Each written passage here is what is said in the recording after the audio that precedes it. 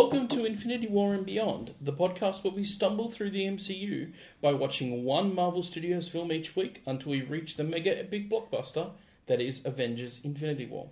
I'm Billy and I'll be your host this week as we look at Ant-Man. As always, joining me is my co-host, Christoph. Hey! Hello, friend. Long time no see. Yeah, it's been a little while. Thanks to Podcast Magic. You wouldn't have known, but I've been away for about 3 weeks. Yes, over so in the we US. recorded 3 episodes in advance. That was a rough week trying to cram them in. No, I've crammed a few things in. I was time. just waiting for you to go there with a sexual joke, but Yeah. look, good to be back, Billy. Well, it depends on... Anyway, I'm not going to go there. Yes, welcome back. Thank you. Now, you showed me something today that I can't unsee. Yes, I posted it on my Facebook. There is this photo of Stan Lee Stan the Man lying Lee. down on a couch, naked, but covering his junk with an issue of Hulk versus the Batman, like a giant-sized copy. What a... I like how he felt I he had to use like zoomed a in. giant-sized copy. Yeah, I zoomed in so to have a look. find the cover Yeah. of the comic. Man, I want to know why that photo exists. Like, at what point was someone like, "Hey, Stan, can you take your clothes off and stick your dick in a Marvel comic?" Well, apparently it's... have you read The Untold Tale of Marvel Comics? It's a book. Is that the No, oh no. Yes, I've heard of it. I haven't read it. Yeah, so it's in that. I haven't had a chance to read it. Owned it for a while, but that's my problem. As most with book people, you buy things and you don't read them. Yeah, you have like a bookshelf full of books, but no time. Yes. So apparently back in the day, they were just doing crazy shit. Like, people were What do you dressing mean up by as- crazy shit? People were dressing up as, like, heroes. Yeah, no, Well, it's interesting. I feel like you're not answering the question. Wait, do you reckon they were just coked out? No, I don't know about coked out. Or what? Or was this like when Marvel was like in financial trouble and they were trying whatever they could to keep it afloat? No, I'm thinking this is like the 60s. Oh, okay, yeah, because the photo was in black and white. Fortunately, Yes, it I don't want was. any more. I don't want any more detail. Really? You sure No. you don't? No. Okay. 1983. Okay, so it was in the 80s. Yeah, but the editorial staff was at the peak of its yuck hand buzzer giddiness. They'd What been is that? shoot- What- they'd been shooting photos That of means each other. nothing. They'd been shooting photos of each other in superhero costumes for some of the covers. Several staff members appeared on the cover of the latest issue of Spider-Woman. And now they were putting together a comic that consisted wholly of photo of intra-office hijinks. They wanted to include Stan the Man Lee, the original ringmaster, and he jumped at the chance to pose for a nude centerfold. Marvel staff... He jumped at the chance. Yeah, He Marvel- wanted this. Marvel staff was photographed Lee with an oversized comic covering his private parts. Soon after, they received a call from his assistant in LA. "Stan is wild," said the assistant. "He should not have been naked for your centerfold. Please don't."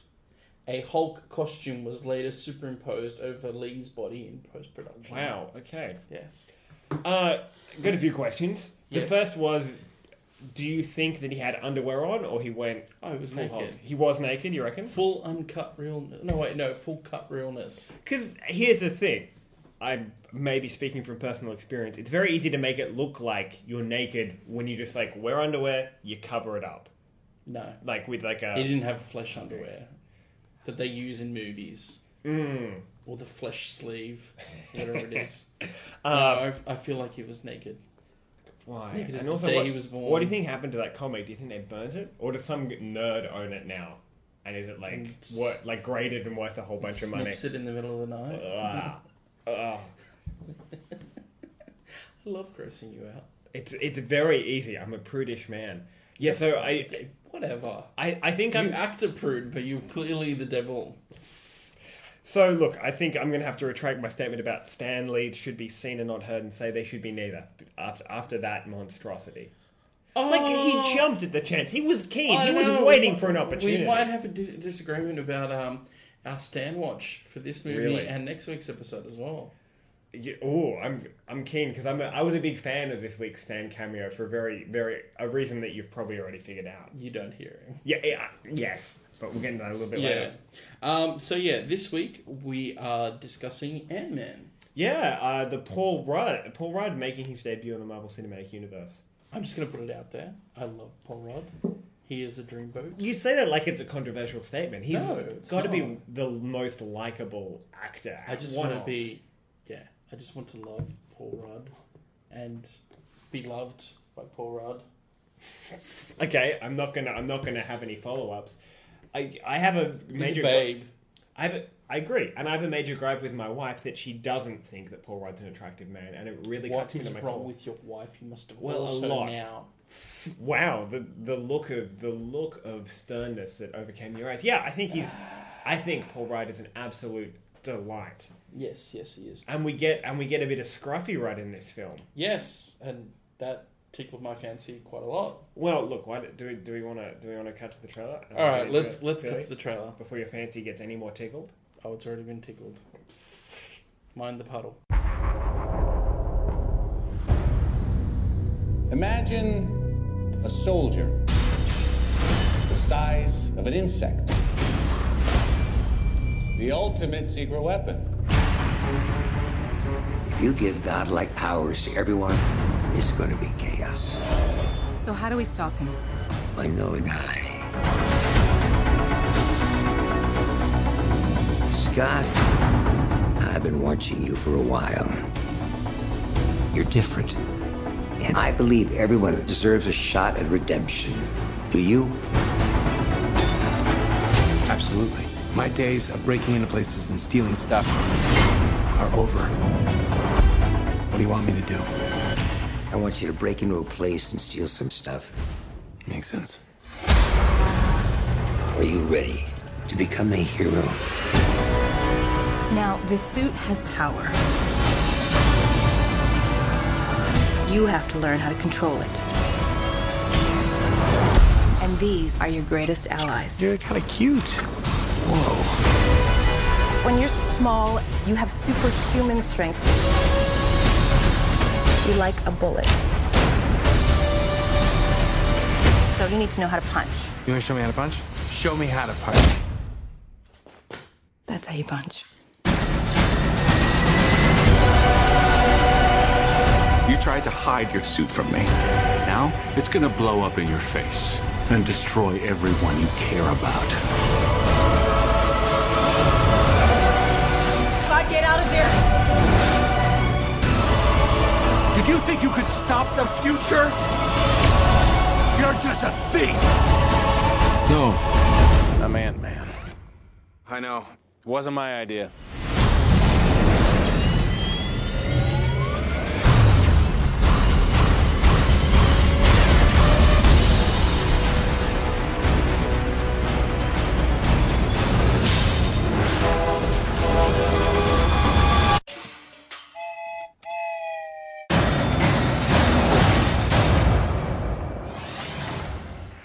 And we're back. That was the trailer for Ant-Man.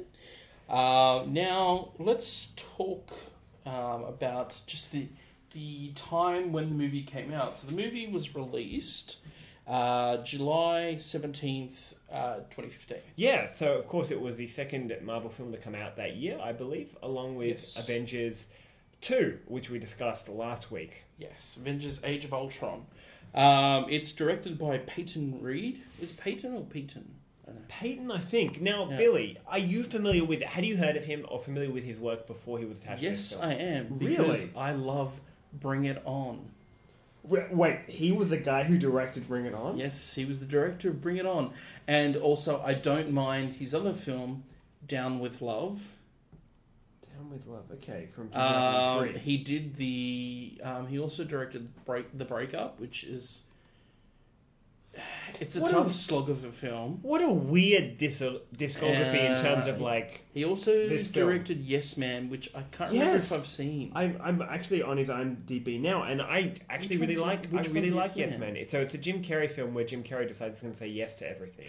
Yes, It's a later Carrey film, and it's serious, brooding Carrey. Is it before he did the horror film? I can't remember what it was. Number 23 or number 28? Oh, the number 23. I thought that was more of a thriller than a horror. And that was definitely Depends on- after. I would say maybe like 3 or 4 years after that. Okay. So yeah, look, it was directed by Peyton Reed, who is now going to be directing the Ant-Man second and the Wasp. Ant-Man Yeah. and the Wasp as well, which is cool. You know what's interesting is that he seems like a weird pick for Ant-Man because he doesn't really have any action chops. Yet, I guess it makes sense because the comedy in this film is really fucking good. Yeah, and look, I feel like if they keep it to the similar sort of vein as this film, it would be With the great. sequel, Yeah. Now we have to talk about the elephant in the room. elephant in the room, Which is that puddle Billy left, but also the fact that Edgar Wright was. Yeah, Didn't Edgar Wright sort of champion this film for ages? So Edgar Wright has been trying to make an Ant-Man film with Joe Cornish, who is his regular, I think, collaborator, since 2006. Now, 2006. I'm just trying to think of what Edgar Wright film came out about then. That would have been well, Hot Fuzz. I'd probably just before Hot Fuzz. But what came out Marvel wise? Nothing. 2006. No, 2 years later we got Iron Man. Yeah. So even before Marvel was a thing, he wanted to the Marvel Cinematic Universe. Was a I thing. think that's when Marvel was putting out on the feelers for all their films to tackle the Oh, Marvel really? Cinematic Universe. Well, they've been starting for a little while. Yeah, but do you really think in that first run of feelers they'd be like, all right, we need an Ant-Man film? I mean, the film Depends itself... on if they were going down the route of like the core Avengers crew. Because in the comics, Ant-Man... yeah, he's one of the founders of the Avengers. Yes. But, I mean, in terms of, like, cinematic, I guess, appeal and sort of... I mean, shrinking is potentially very hard to bring to a screen without it looking goofy. True. But so he would just seem like a weird pick for that first rung. I think when they brought him in, it was a good time to bring him in. As we know, I feel like Iron Man was a test subject, so... For sure. Yeah. But, however, on the 23rd of May, Wright and Marvel issued a joint statement that Wright would be exiting the movie due to creative differences. So, according to Wright, he was hired as a writer-director, but became unhappy when Marvel wanted to write a new script. In 2017, so after the film came out, he said, "The most diplomatic answer is, I wanted to make a Marvel movie, but I don't think they really wanted to make an Edgar Wright movie. Having written all my other movies, that's a tough thing to move forward. Suddenly becoming a director for hire on it, you're sort of less emotionally invested and you start to wonder why you're really there." So then, and then he was replaced by Peyton Reed. Who sort of when he came on, felt like a gun for hire. Yeah, Peyton Reed that did that. Initially, he was very much of the... I didn't want to come here, he didn't want to come up here and just, be thrust and given, a shit film to write. But then, he realised, look, they wanted to keep the main vein of the stuff that Edgar Wright had planted, but keep it more in line with the Marvel Cinematic Universe. Yeah, sort of shifted along. Yeah, and I read another statement,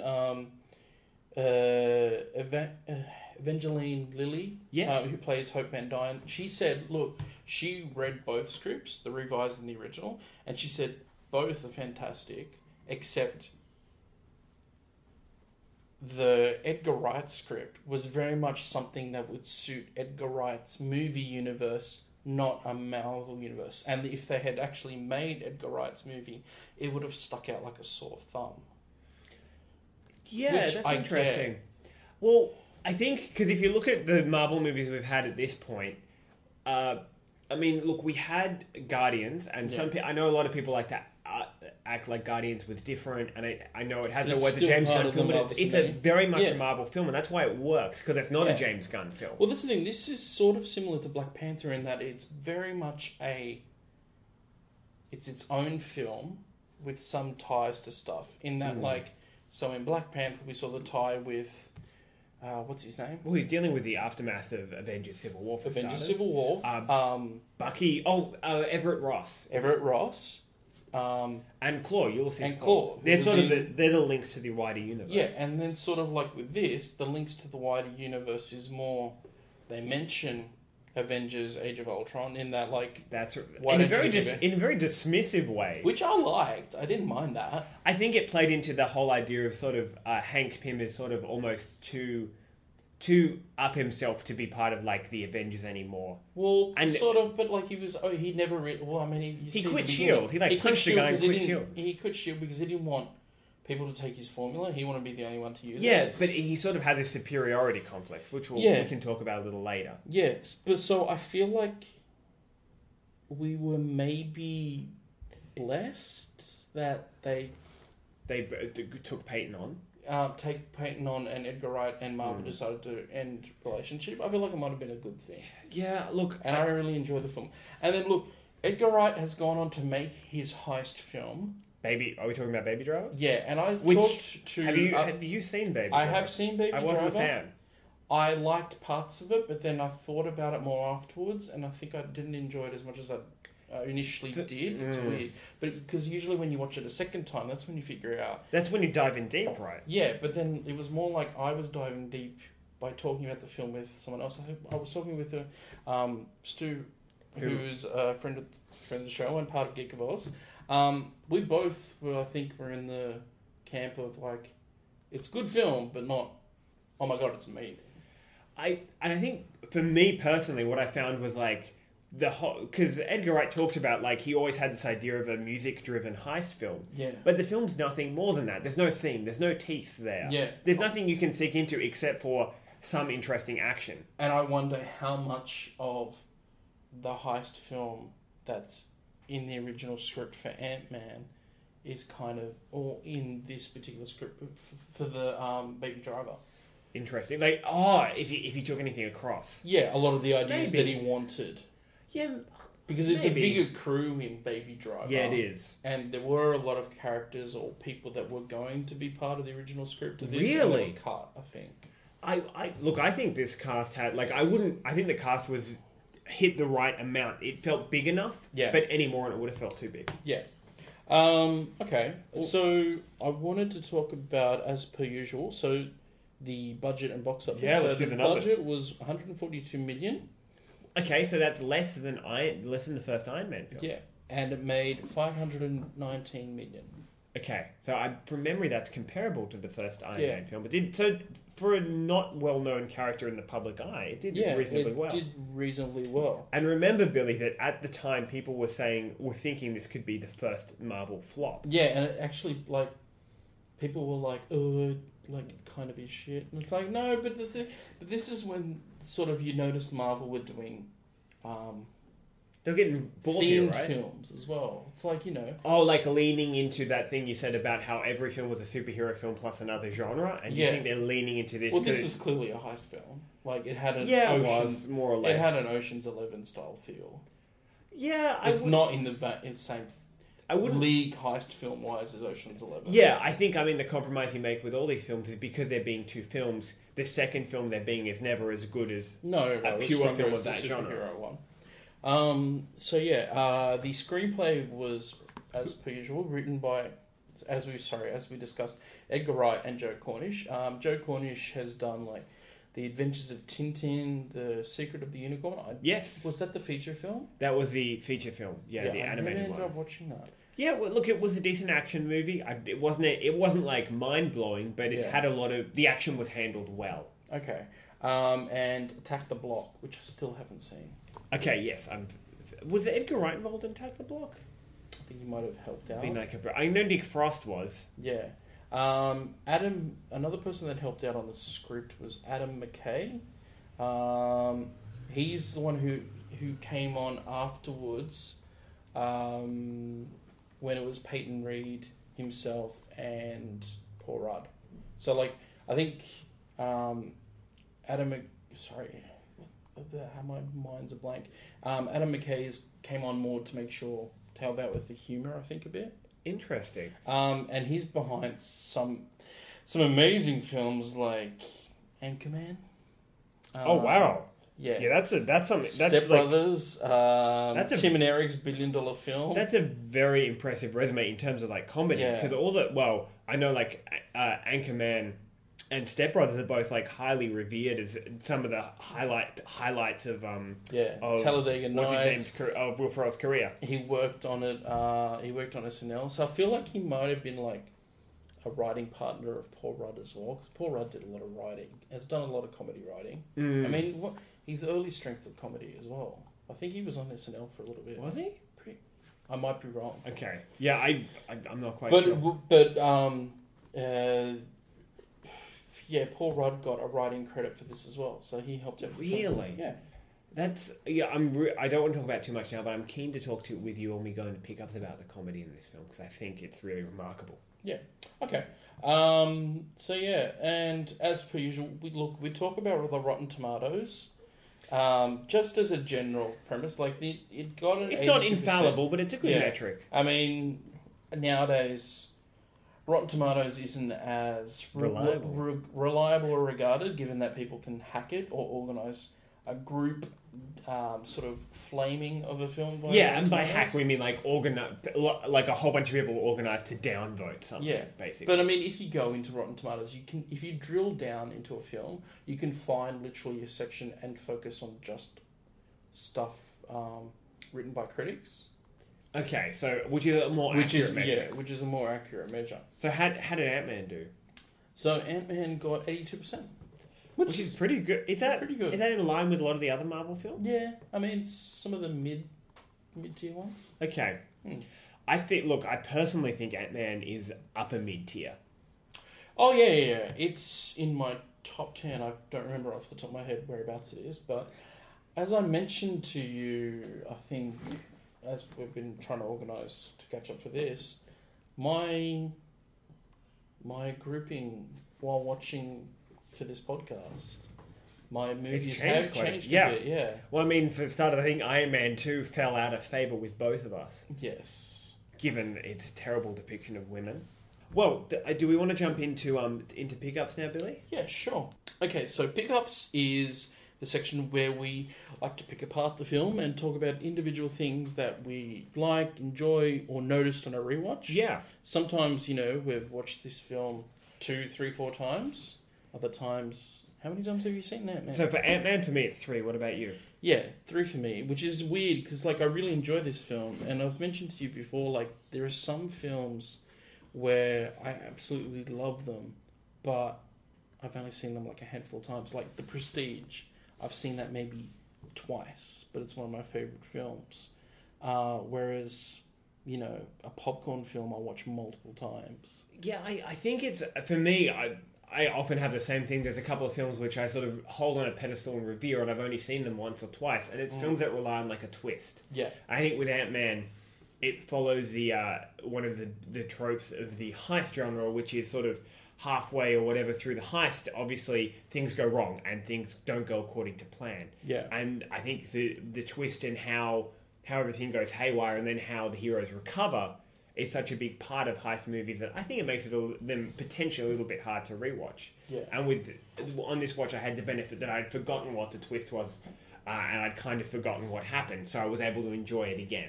Whereas heist films, I don't mind rewatching. Really? Yeah, I like because it's the adrenaline and they're going to get away with it, but how? Yeah. Yeah. Whereas a film like Hackers, I will watch more than at least once or twice a year because it's an amazing film. It's an amazing piece of cinema. It is on my, if you're stuck on a deserted island, a list of movies. It is on my list of movies. So I assume that the Desert Island has a DVD player? Yes. Okay, good to know. Don't poke holes in my argument. in your I will hurt weird argument. All right, well, look, shall we get into pickups? Let's talk. So let's start off with you. What's one pickup that you want to discuss? Well, I'd love to talk about the cast in this film because I think, I mean, a lot of the Marvel films have impressive casts, and Ant-Man is no exception. Yeah, no, it's got some really cool. Obviously it's got Paul Rudd. Sweet Rudd. Yeah, Sweet Rudd playing Scott Lang. So not the original Ant-Man. So in the Marvel comics, there's 3 Ant-Mans. There's Hank Pym. Ant-Man. There's Hank Pym, Scott Lang, and I've forgotten the other one, the third one. I wasn't aware that there was a Craig something. Is he the one who's irredeemable Ant-Man? Yes. Okay, I'm not sure, but I think he was like an agent of S.H.I.E.L.D. who gets access to the Ant-Man. Yeah, he was like a dodgy agent of S.H.I.E.L.D. And the loser who somehow got into S.H.I.E.L.D. but didn't, and is also doing we'll take a bribe and then get someone else laid off for it. And if I remember correctly, there was like 1 or 2 pages where he just uses the Ant-Man suit to like perv on Captain Marvel, who at that point was Miss Marvel in the shower. So that gives you an idea of the sort of caliber of the person he is. Yeah, but there's a character in this that's in that series as well. Eric O'Grady is the name. Eric O'Grady is the name of the irredeemable Ant-Man. Has he gone on to be Ant-Man after that? He's series? Ant-Man now. Really? Yeah. Okay, interesting. And then we've got Evangeline Lilly as Hope Van Dyne, which was interesting. Which I'm trying to think, has she been in many big films? I know her from Lost, right? But I can't think of anything else. I think this is one of her, more breakout roles. It feels like it. Yeah, I liked her in it. She was great. Yeah, I felt she was very good. Yeah. It was interesting that they went with Hope Van Dyne though, because not many people were trying to figure out how they were going to go, if it was going to be Hank Pym, and then it was said Hank Pym isn't going to be the Ant-Man in the film, which I like that they went with Hope Van Dyne. Yeah, I do too. I think the way they sort of picked bits of the Ant-Man sort of mythos that they wanted to use and changed other bits, I think it was really clever. And I think it speaks to the strength of the Marvel Cinematic Universe, which is when they sort of streamline complex comic book continuity in a way that's easy to pick up on. Yeah, I like how in this there's like a weird mentor-pupil thing going on, a passing of the torch between Michael Douglas and Scott Lang. I'd love to talk about that a little bit later, because I mean, he is the Marvel Universe's, I believe, first legacy Marvel Cinematic Universe. After Cap. First legacy heroes. Yeah. Oh, but Cap doesn't pass down the shield in the Cinematic Universe. I'm just speaking in terms of Cinematic Universe. Yeah. Sorry. I think he was sort of after Cap went into the ice, I think. Oh, in the comics? Yeah, well, no, in the movie Cinematic Universe. Oh, sorry, of when Ant-Man, became Ant-Man. Yeah, and then we've got... Well, is it Michael Douglas who plays Hank Pym? Yeah. I mean, he's a big... I like him. I've always liked Michael Douglas in a lot of his roles. I really enjoyed him in this. Yeah, he has a weird mix of, like, he can both be incredibly warm and then just switch it off and suddenly become very ice cold. Oh yeah. But it always feels organic, which I think is a real skill. When he's ice cold in this, it just reminds me of some of the previous films he's in where he's ice cold, like Basic Instinct, for example. It's like, whoa. Yeah, he really has a gravitas to him. Someone else who stood out for me was Michael Pena, who plays Luis. Yes. Who is one of my favourite comedy tropes, which is it's sort of when it's like the person who you think is sort of low class thug who happens to be very sort of like into highfalutin hobbies and high culture. He's gone on to do a few things since... Well, he was in the film Chips. He was one of the stars of that... Well, not that that film did particularly well, but he was a leading man. Yeah, he's getting more leading roles. And I think he got some leading roles on TV as well. Oh, I know that a lot of people really liked the character of Lewis, and I think he really sort of... he definitely adds a lot to the film. We've got... Yeah, who else is on board in this film? Bobby Cannavale as Paxton, which is... oh, yes. He's engaged to Scott Lang's former wife, Maggie. Who is played by... Oh, what's the name of the actress? Because she, of course, is in Arrested Development and also Archer. It's Judy Greer. Yes, she's the best. Judy Greer is the best. She's just... She has that weird, dark sense of humour. But she looks normal. That's why it's so funny. And I feel like everyone that's involved with Archer has a dark sense of humour, and it's amazing. Yeah. You know what's weird to me is that they got Judy Greer to be essentially a straight woman. Like, she's not funny. Like, she's not a kooky character, which is like... in this film. Oh, yeah. I thought you were calling... what's her name? God, the character she plays on Archer. Oh, yeah. The straight woman. No. I'm like, she's on acid 24/7. I'm like, why would you get her just to play a generic ex-wife? Like, she has so much more range. But anyway. I've seen her do serious roles before. Well, and she played a similar role in Jurassic World as well. Yeah. She's like she seems to be good at just like generic mum. Yeah. Alright, Look, shall we go to another pickup? I feel like we've covered the cast pretty Yeah, alright, so you wanted to talk about, this is one of your pickups, because you wanted to talk about how you weren't a huge fan of Yellow Jacket in this film. Yeah, well, and by Yellow... Darren Cross. Yeah, Darren Cross. Played by Corey Stoll. Yeah, who's also... I very actually cute and liked sexy. Corey Stoll in The Strain. Yeah. In this, I thought he did okay with what he was given. I think what he was given was rubbish. I mentioned to this off mic. He reminded me of. You've mentioned he reminded you of like He's generic tech villain or generic business villain. He wants money. He'll do whatever it takes to get it. There's nothing interesting or nuanced about that. Yeah, it's like he was. I don't know. For me, it was like he was a combination of Justin Hammer and what's Of course, his name? played by I've forgotten his name now. I'll try and bring up Sam. Sam, what's his name? Yeah, and what's his name from the first Iron Man film? We're terrible at names today. But yes, Obadiah Stane played Obadiah by Stane. Yeah, who so I played felt- the dude. Yeah, so I felt Jeff like, Bridges. There Jeff we Bridges. go. So I felt like it was a combination of those two, but less of the Justin Hammer schmaltiness. I honestly, Because he did have he some was just sort this- of slight charisma-ish. yeah, but he had a warmth to him. But so did Obadiah. Like he was just to me a shitty Obadiah Stane. Okay. There was just no nuance to him. Oh no, but you wouldn't see Obadiah. Oh wait, you wouldn't see Obadiah Stane just blatantly. Okay. I love that. I did not like that. Because, Really? Yeah, because being a corrupt sort of like a CEO who's just unethical is one thing, but killing a guy that's another. And it seemed Yeah, like but you could tell that he's unhinged. But there was he should have done something else unhinged first before he freaking I killed found the that guy. hilarious though. Come on.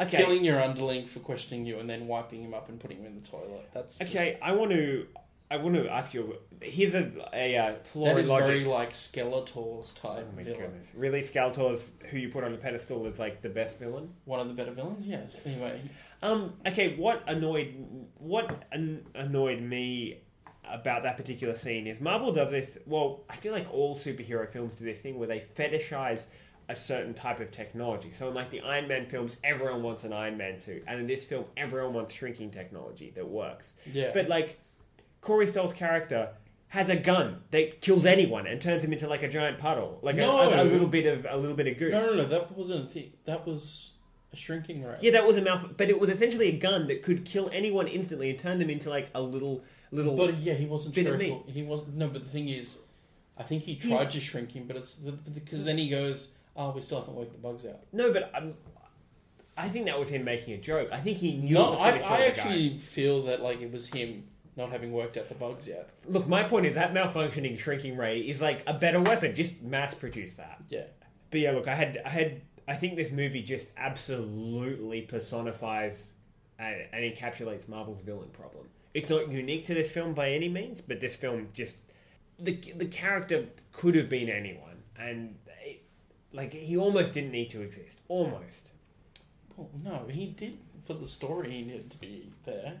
Oh, look, I did like the. Okay, what did you think of the Yellow Jacket suit? I like the design. I thought it was a good design. Yeah. So in the comics, essentially, Yellow Jacket is one of Hank's alter egos. So essentially, there comes a point in the comics where Hank Pym snaps, and he becomes this person, Yellow Jacket, but it's like Hank Pym has a split personality, and he becomes that other personality, the Yellow Jacket. And he even thinks, he's constantly in costume and everything, and he thinks Hank Pym is a dickhead. Like, he's constantly Yellow Jacket. I feel like it was a pretty cool, like, Marvel Cinematic Universe rendition of the Yellow Jacket outfit. Yeah, I think it's a classic case of them doing the thing where the villain's an evil version of the good guy. Yeah. But I agree. I think they did it as good as they could. I think the Yellow Jacket suit looks good. I liked the fact. The one thing Marvel does do well when it's the villain's an evil version of the hero is they make the villain stronger. So the hero has to do something heroic or that shows their character when they beat him. So Yeah, like in this I guess case, in this instance, he's got laser weapons. and can fly. Whereas, like they mentioned that the Ant-Man suit doesn't have any weapons. It's just a shrinking suit. Yeah, which is I like that. It's interesting. Like, I'm going to throw a Thomas the Tank Engine at you. Yeah, that ending fight scene was very nice. I want to talk about the training, the montage, the training montage. Yeah, let's get which into then it. led to the final training sequence at the Avengers compound as well. Oh yeah, that's a great scene and a good. I'm so glad you brought that up because I'd forgotten about it. Yeah, like I mean, I don't know if everything they talked about in regards to the ants is true. Like, if it's like factually true. Yeah, factually true. In a movie about a shrinking man, does it really matter? No, but I did like the shrinking and the with the ants and everything. It reminded me a bit of I know it's a similar film, Honey, I Shrunk the Kids, but like that whole creature aspect, like the mechanical creature stuff. I thought that was really cool. It was interesting, and I liked the whole training montage. It was a more unique training montage compared to the rest of the Marvel films.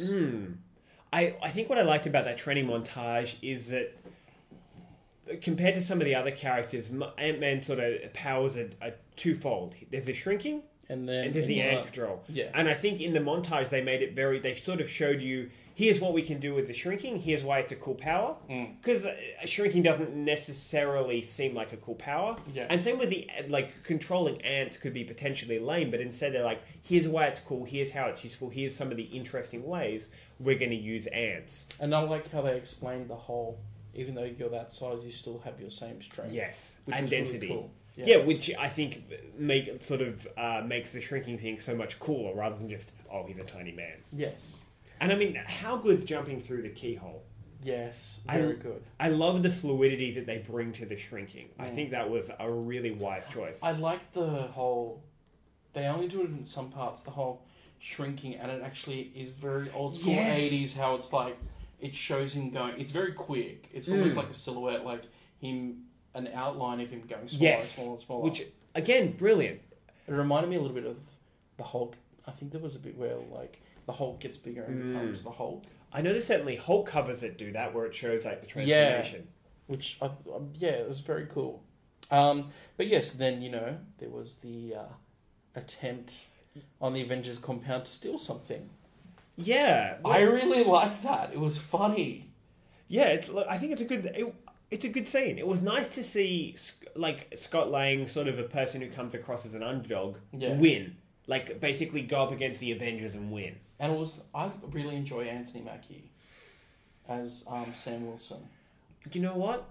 I'm enjoying him less and less, and the reason for that is this could just be the characterization. But I think initially when we first met Sam Wilson, he was he felt very grounded and not super cocky, and he's just become cockier and more more smart mouth. And I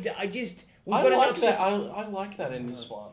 I feel like there's enough superheroes that are like that. I like that he was sort of like the soldier who is only doing this not for thrills or because he enjoys it, but because he's helping Cap. Yeah, well, that's the thing. He's helping Cap, and I mean, he's at the Avengers compound because he's training to be an Avenger because Cap wants him to be there. Yeah. Look, I don't know. Look, I enjoyed this fight scene. I just don't like that this is sort of the beginning of cocky, mouthy Falcon. What did you think of the beginning with Old School Shield? Yeah, what? I think John Slattery is back as older. That's right, old Anthony Starr, which is cool. And then they aged Haley Atwell. Yes, and I think, as always, Haley Atwell looked stunning. What did you think? Because you weren't a huge fan of really old. Oh yes, that's right. With CGI. That's right. What did you think of her in this? No, I don't think when she was really old was that CGI. Or I thought it was prosthetics. I think it was a bit of prosthetics and CGI. Okay. Look, I think she barely gets any. We don't actually see her that much in this scene. So I thought it was fine. For the brief glimpses we see of her, it looked fine. Okay, I did like, although Hank Pym was like, yeah, to the face. You know what I thought was cool about this is they sort of set up two sort of Marvel Universe family dynasties, the Starks and the Pyms. Yeah. And they sort of made it clear that the Pym, like Hank Pym, does not trust really anyone, and especially Tony, and especially Howard Stark. Yeah, exactly. And even Tony now. Yeah, which is of course touched on in Civil War, which we'll talk about in the next episode. Yeah, but also even in this is like he mentions like, oh, you know, Scott Lang goes, why don't you get the Avengers? It's like, oh, they're too busy dropping a building, dropping a city down on below. Almost like they're kids playing in the mud. We're doing the serious business. Yeah, it's almost like using a cleaver instead of a scalpel. Yeah, and I really like that about this portrayal as Hank Pym. I think they toned down sort of the fact that he's mentally unstable. But I like that he still had a coldness about him, and for a lot of the film, he wasn't a particularly pleasant person. Yeah, and I mean, you find out in this film, like, because when he finally reveals to Janet, Hope Van Dyne, that his mother didn't die. Janet's mother. Hope's mother. Sorry, Hope's mother, Janet, didn't die in a plane crash. It was more she wanted a mission, and it showed that really cool. The flashback to them in the 80s. Yeah, in the 80s on a mission, and then you find out that Hope Van Dyne miniaturized to the point. So Janet Van Dyne. Sorry, Janet Van Hope's Dyne. mother, yeah, miniaturized and became like within molecules. Yeah, to the quantum realm. Quantum realm. It's hard to fault this movie in terms of writing and structure. Everything's set up so well, and they don't sort of like they follow the Chekhov's gun rule. Whenever they introduce a concept, it pays off. So when they introduce the quantum realm, at the end, Scott has the same issue that Janet and Hank did on the bomb, where he has to shrink down to the quantum realm to get into Yellow Jacket's pack to disable it. There was part of me and I remember this now, when I watched this for the first time. Yes. I thought when Scott went to the quantum realm, he was somehow going to find a fucking Infinity Stone, and I thought, you know what? If that was the case, I would groan and be like, "Why did you shove it in there?" Like, I feel like if they had done that, it was like there was no need. Yeah, you know what? I think one of the reasons I like this film is I'm so sick of this Infinity War stuff. So I like the Infinity Gem stuff and how it railroads so many other films that I'm very glad it's not in this one. Yeah. And I mean, Janet Van Dyne is apparently going to be in the next film. Really? That's played by. Do we have an actress? She was in Basic Instinct with Sharon Stone. Yeah, she's being played by Sharon Stone. Yeah. Well, you know what was funny to me is that in this film, there's like family photos of them that you never clearly see. Yeah, I know. So it's clear that they like wanted to leave it open to bring her back and didn't want to cast her yet. Yeah, that's the same with like Tony and his mum. You never really see her until Civil War. And when it's revealed, of course, that they got murdered, so it doesn't matter who plays her. Yeah. Okay. Is there anything else you wanted to touch on? Yeah, finally. Oh, yes. I would love to talk about the comedy in this film. Yes. And I'm just going to make this claim, and I'm keen to see what you think. I think out of all the Marvel films, I think the comedy in this film holds up the best. And I'm including Ragnarok. Yeah, no. Well, I haven't rewatched Ragnarok, but I'm pretty sure it will hold up. But yeah, no, I really enjoyed this. I feel like it has held up quite well. What I noticed is it sort of had that it really had the Paul Rudd school of comedy where you had sort of awkward interactions. There's a lot of sort of funny, awkward interactions that I felt organic enough. They didn't derail the film like some comedy sometimes does in this film, and how I felt it did in Thor Ragnarok. I think they'd almost chase the comedy bone and go off the rails, whereas I think here the comedy just felt a little bit more natural. Yeah, no, and I feel like... And like Rudd is such a great comedic actor. I mean, I think that's part of it. Something I wanted to bring up. There is an Easter egg. So yes, in all of the Phase 2 films... Yep. There is an Easter egg, which is sort of like a reference to Empire Strikes Back. Okay, well, I think the one in Cap Civil War is pretty obvious. Which one's that? The one where they lasso Giant Man's feet and then push him over. Like they did with the... No, I'm talking about everyone losing their... Like, people losing an arm. It's a reference to that. Oh, okay. Luke Skywalker losing his arm. So, basically, in Iron Man 3, Tony cuts off Eldridge Killian's arm. Okay, yes. near the end. Thor: The Dark World, you get the illusion of Loki cutting off Thor's hand. Yep. Captain America: The Winter Soldier. Does Bucky get his arm ripped off? Well, it's involved. Bucky did lose his arm. Yes, you saw him without an arm. Yes. Guardians of the Galaxy. Gamora cuts off her. No, not Gamora. That's right. Yeah, Gamora's sister. Nebula cuts off her arm. I Yep. believe. Avengers: Age of Ultron. Claw loses his arm. Yes. Yep. And then in Ant-Man, Yellow Jacket loses his arm as one of the first things before he blows up. Oh, yes. Interesting. Yes. There you go. Well, another Easter egg I'd like to point out Yes. is in the scene where Scott Lang uses the Ant-Man suit for the first time in the bathroom. You know how he falls out the window and hits the car? Mm. That car is driven by an actor called Garrett Morris, and Garrett Morris played the character of Ant-Man in a in an SNL skit from way back where they had the Superman's funeral. So he apparently is like the first actor to play Ant-Man.